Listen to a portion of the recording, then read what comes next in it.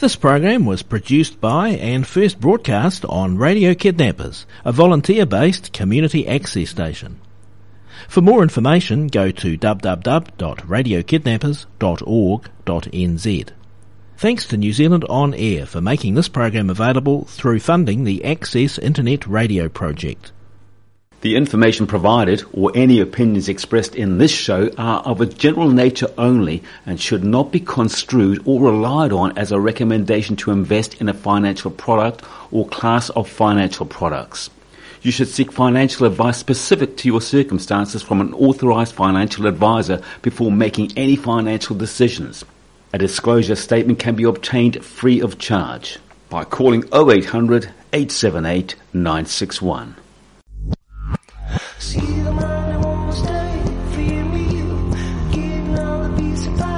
You're tuned to Radio Kidnappers, the voice of Hawke's Bay. This is the program called Real Wealth, and it's our pleasure as always to have in the hot seat Nick Stewart from the Stewart Group in Hastings. How you going, Nick? Very good, thank you. Great to be with you. Just remind our listeners, Nick, before we get on today's topic, which is high on everyone's mind at the moment, just remind our listeners what the Stewart Group does. Stewart Group's a locally owned and operated financial services company assisting people with their wealth management, KiwiSaver and insurances. I must say, I was one of those, probably many people, Nick, who just, when I started this job, the guy said to me, I'm just going to put you in the conservative KiwiSaver. And I said, yeah, and I did nothing for it for years, and my wife got on my back, and I still did nothing about it. And then due to the constant prodding of one of your team, I came along and saw you guys, and look, my wife has said to me ever since, I told you to do that because my KiwiSaver is literally just going from strength to strength. Well, that's good. I'm really glad we're able to help you out with a bespoke solution that met your needs and requirements. And the best thing about it, and our listeners should come and see it costs nothing. Correct. That's right. It's marvellous, isn't it? Yeah, no, it's good. Look, well, it's what we do. KiwiSaver is one of those things where you can help a lot of members of the public. We assist thousands of people across New Zealand with our KiwiSaver solution through Booster, which is the scheme administrator. And look, it floats a lot of boats.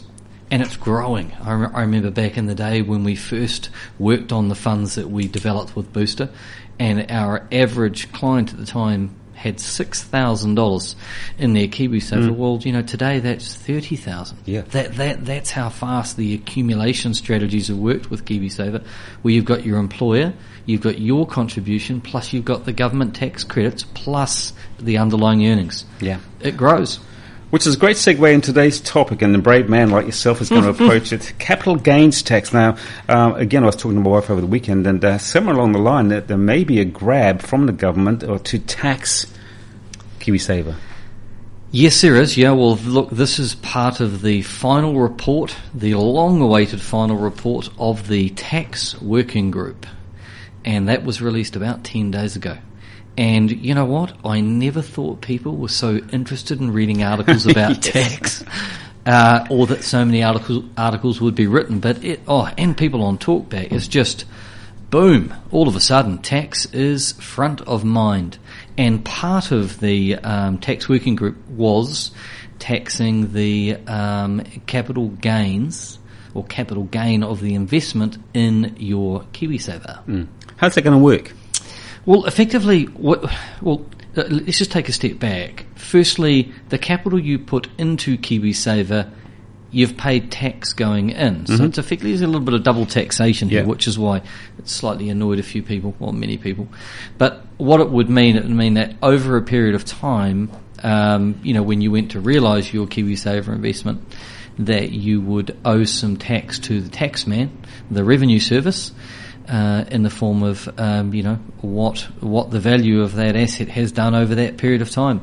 And look, the details of this are still being worked through, and this is just a working group. This is not government policy yet, but effectively, I heard it today as saying that the average Kiwi at retirement would mean they would have to work an extra year and save for an extra year to equate the amount of tax that they would lose through CGT or capital gains tax.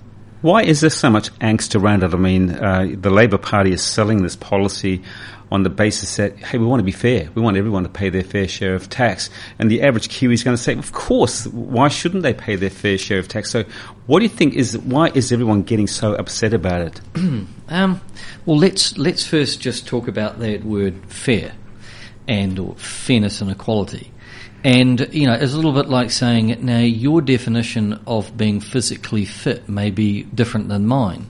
I mean, my definition may be that, I can walk the dog without getting puffed. Yeah. Your definition might be, you're able to swim 8 lengths and not feel puffed. And yet another person may say, if I can walk to the fridge to get a beer and not be puffed, I'm fit. Yeah. So look, the definition of fair, particularly when it comes to tax, is anybody's guess. How long's a piece of string?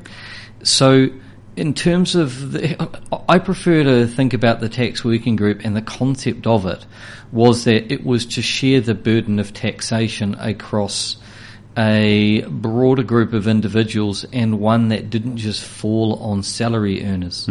So in New Zealand, we are unusual in that we do not have an official full-blown capital gains tax. We have the bright line test that was in fact introduced by the national government about 5 years ago on property. Should you sell a property within your non-family home property, I should say. So if you had a second or third or fourth property and you sold those, you'd be subject to tax on the differential between the purchase price and the sale price. But what's being proposed here is more far-reaching, and this is across not just investment property, but the tax working group's looking at everything that you own other than your family home, the jewellery that you or your spouse wears, your art on the walls, and your cars. I mean, everything else is fair game under this proposal.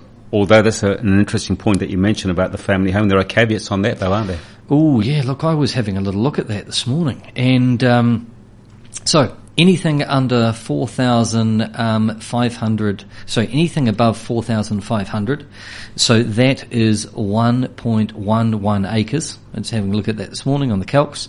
So 1.11 acres, well, that almost all Hawke's Bay subdivisions, anything outside that kind of urban one limit. And, a property where I live we live on 2 acres, so we're a little bit larger than that 1.1. Well, we would have an issue and would be subject to capital gains tax. Also, the other one is that if you utilise your home for the purposes of business, now there are a lot of Kiwis that operate from home, and rightly so, because, hey, if you've got a spare bedroom, and the courier man or woman's happy to pick up parcels from your house, you could operate a business from home. And a lot of people do. Well, hello, in the fine print there is you'd be subject to capital gains tax on the floor area that you've been using for business. Also, if you're involved in Airbnb or you have a boarder. Correct. Absolutely. Look, but this is where, the devil is always in the detail. But the concept, just going back to the fairness and equity, look, the concept of what or the intent was very, very sound. If we go back to the global financial crisis of 2008, now bearing in mind New Zealand was already in a technical recession, that is 3/4 of negative growth by the time the rest of the world went into recession. So, we were already the boxer in the corner of the ring with, a blood nose when the rest of the world came into recession. So we got hit really hard. Well, if you look at the tax take, our corporate taxation received by the government basically evaporated, it disappeared, and therefore the burden of taxation so that central core services by central government could be delivered were almost entirely worn by the middle class and everyone through GST.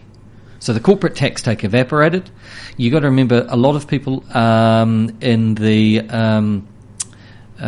lower income earning sectors typically actually pay no net tax after transfer credits. So in other words, if you were on, earning $45,000 and you had 3 children under 10, by the time you had your working for family supplement, the actual tax that you paid was next to nothing. So that's why in this country, the 42% of all New Zealanders don't pay any tax or are net recipients of tax. They don't see it that way, though. No, they don't. But possibly that's just because we could do a little bit more with our financial literacy. Sure. I wonder though, and I can, there does seem to be a certain type of person or persons who are very forceful in their opinions on social media about the capital gains tax, and let's tax these rich pricks. I think they often say. Yes. And sometimes you can understand where they're coming from, because I know some relatively very well-off people who, and they're not doing anything illegal, I might add, but because they have very good accountants, they literally pay little or no tax. And I guess people see those sort of things and say, wow, look at that guy. He's driving around in a Z-type Jag. Look at me. I've got my Suzuki Swift. He's not paying any tax. You can see where they're coming from. Yeah, you can. And a policy such as full-blown capital gains tax, as applied by the tax working group, could certainly be sold politically through envy, which would be a real shame. That's very much a divide and conquer mentality. But when we look at people who have had, some folk would look at it and say, those people have had pennies from heaven, etc. Well, it's very difficult in New Zealand to actually go out and buy that E-Type Jag or enjoy those family holidays, luxury cruises around the world without being subject to tax, because, it's like a bar of soap. Every time you touch it, it gets smaller. So everything you spend, we have GST on that. We've got, fuel, excise tax, you name it. It's very difficult not to pay any tax.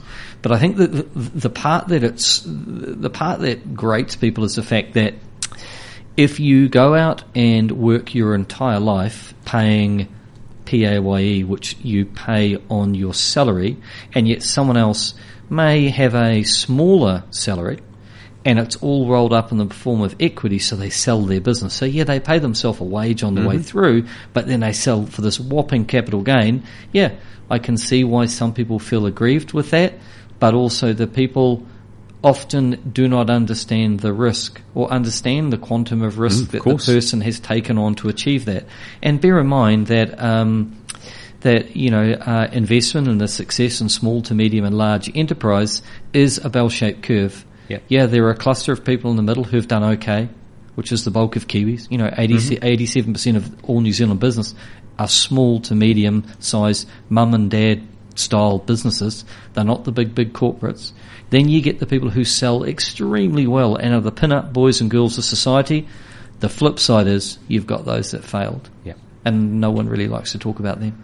Not that you can see into the future, Nick, but what do you think it's going to do to our economy, and in particular to entrepreneurs who are now looking at, is it really going to be worth me getting involved? Do I really want to buy that rental? Should I get out now? What do you think is going to happen looking forward? That's a great question, and a lot of people are forecasting that it will discourage investment in some sectors. Yeah, look, that could be the case, but some people who have an entrepreneurial backbone and it's in their DNA will proceed anyway. It's just who they are. But I would say it will change the way that it creates a distortion. It changes the way that people think. And it may mean that people say, well, it's just not me worth doing, that small entrepreneurial new investment, because of the admin burden is so great for me to put my, to step into that playing field. Now, the reason I talk about cost is that it's expected that the cost on year one is going to be somewhere between $2.1 and $4.2 billion for people to get their affairs in order to meet this proposed new regime. I mean, that is phenomenal. And it's going to push everyone who has those assets, so in other words, assets outside the family home, outside jewellery, art, and a collectible car and a boat. It's going to mean everyone's going to have some form of tax obligation, which normally means the appointment of a tax agent or accountant, as it is in Australia. It's very difficult to complete a tax return in Australia without an accountant. I guess may have the most impact on capital gains moving forward, and they've only lightly touched on it, and which could affect just about everyone who's listening, even the people who are saying, hey, let's get these rich guys and let's get them sorted out, is inheritance tax. I mean, if you're going to inherit mum and dad's house. Well, the big one that people have spoken about has been farms and the effective inheritance and succession planning with farms. Well, it is proposed in the tax working group that there would be some rollover relief for people where they are transitioning family to family. Well, and that's good because that is the backbone of the farming sector and the dream of a lot of people who enjoy farming, and farming is not an easy thing. It is not all green growing grass and spending time with the animals and blue skies. It's hard work. But if there is an inheritance tax put on say your mum and dad's house, and you're going to inherit, I don't know, let's say $500,000 to share between 5 of you, and they take a third of that, it's going to have a lot of impact, isn't it? Well, it is, but just let's bear in mind, they're not proposing an inheritance tax, they're proposing capital gains tax. So if it's on your family home that if you sell your family home, you're exempt from that. And then if you were to, take that capital and pass it to your children, that is fine. Sure. That's okay. So it's not an inheritance tax as we had many decades ago. But not yet. Yeah, well, politicians typically are very good at introducing new taxes. They're very poor at reducing them or removing them. But if we just go back to the farms for a second, imagine that your succession planning isn't with a family member. It's with a very, very loyal team member who's worked with you. And I'm aware of some of these situations where you've got a young guy with a family. He's in his early 30s, and it's the succession planning with a farm where none of the descendants of the current owner wishes to get into the farm. So they've done succession planning non-blood. And that's awesome to see. And often it's it's with some quite generous concessions by the current owner to make it work. Well, that particular scenario of non-blood to non-blood or blood to non-blood, that would be fully caught within this proposed tax working group capital gains regime. You mentioned a bit earlier some interesting exemptions. There's art, there's cars, there's boats, there's jewellery. Do you think that's really just going to perhaps change the focus on who invests in what?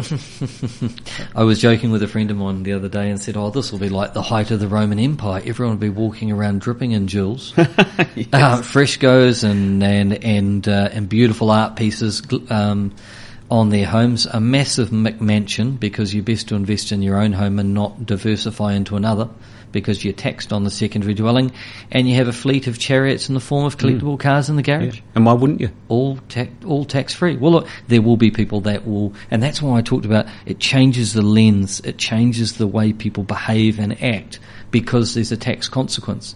At the moment, we don't have that, so we can allocate capital at the current time, and there are some distortions there, but not like what's coming up under this proposal. Yeah. I must say, Nick, you've painted a bit of a bleak picture there. So the average person... Do you not want to wear some jewellery and have some nice art and have a fleet of collectible cars? I'd love to, but... Okay, so the average person listening to this is going to say, yeah, well, he's quite right. That could all happen, and let's presume that it does go through. What advice might you be giving to someone who's considering the flow and effect? Okay, what should they do? Well, the first is, I'd say, don't lose sleep and don't read every article on this and think that it's going to happen, because it's a think tank paper that makes a recommendation from government with an approach where they could go in with some very, very broad brushstrokes about what that particular group of individuals thought would be best for the tax system.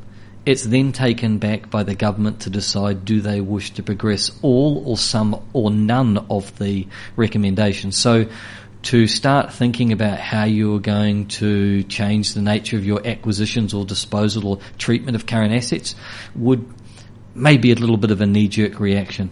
And look, we have a coalition government, and it requires all coalition partners to agree to such a thing. And look, introducing new taxes, particularly when they affect a lot of people, typically doesn't go down that well. And, you burn some very precious political capital. And I'm just not sure if the government would want to do that. Do you think some or any of it's got legs, and are there some good parts that you can say, yeah, that's a great idea? Yeah, certainly some of it. Look, there are a couple of asset classes that are favoured more than others in our country, but look, some of that's already been addressed by the government with the, putting in the Bright Line test on investment property. And look, we do need to diversify our tax base, because that scenario of 2007, 2008, during what became the global financial crisis, was pretty nasty, and we do need to broaden the tax take. But I think with the proposal with the tax working group of taxing people on capital gains at their marginal rate, that's punitive. That would take us from a current tax scenario where we have a very elegant and clean tax environment in our country. It's very simple. Most New Zealanders don't even complete a tax return. It's so simple. A lot of other jurisdictions look at us and go, my goodness, it's so clean. It's so intrusive on people's financial affairs. What is proposed is, as I use the word, punitive. So, for example, in Australia, they pay tax. Yeah. They pay capital gains tax at their marginal rate. But once you make the calculation, it then has a 50% discount applied to it. Ours, as proposed, there is no discount. It's full-blown at the marginal rate. So what it does, it would effectively, I used that word before where I said 42% of Kiwis currently pay no net tax. Well, imagine that might creep up to 50%. So in other words, 50% of the people aren't contributing to the services. And there's an old analogy that, when you don't contribute, you don't respect it. Yep, and right. There's something to be said for that. We're one of the very few countries in the world that doesn't have capital gains tax. Why do you think that is? Because we just haven't bothered. Well, I think for a long period of time, it's become kind of the elephant in the room, a bit of a gremlin. No one wants to go through with it. And you look at not this last Labour government, but the previous two, when Labour were in opposition, trying to beat the John Key led government, national-led government, that they led with capital gains tax and were completely and utterly thumped in both cases. It's very difficult to get elected in New Zealand when you propose capital gains tax. It's just kind of built into our DNA that we don't want it. Yep. And so it's a difficult one there, and Kiwis have it rightly or wrongly as this boogeyman. It's really, really bad. Indeed. So look, I'm not sure if we're going to get over that in the short term. I think that there's been a bit of an information vacuum on this one. I mean, they basically dropped the tax working group report. The government really hasn't responded and hasn't wanted to defend it or embrace it. So on that basis, you've got the opposition are just having a field day and using this to beat up the current government. With this, well, it's not even policy, it's just a think tank paper. Yeah.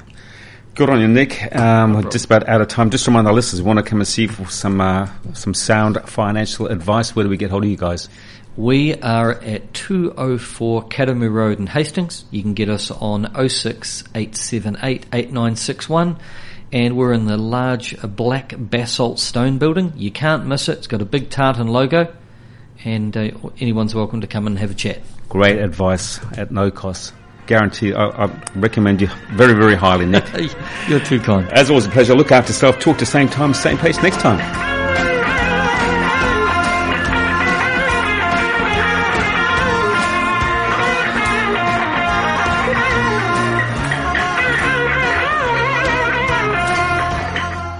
The information provided or any opinions expressed in this show are of a general nature only and should not be construed or relied on as a recommendation to invest in a financial product or class of financial products.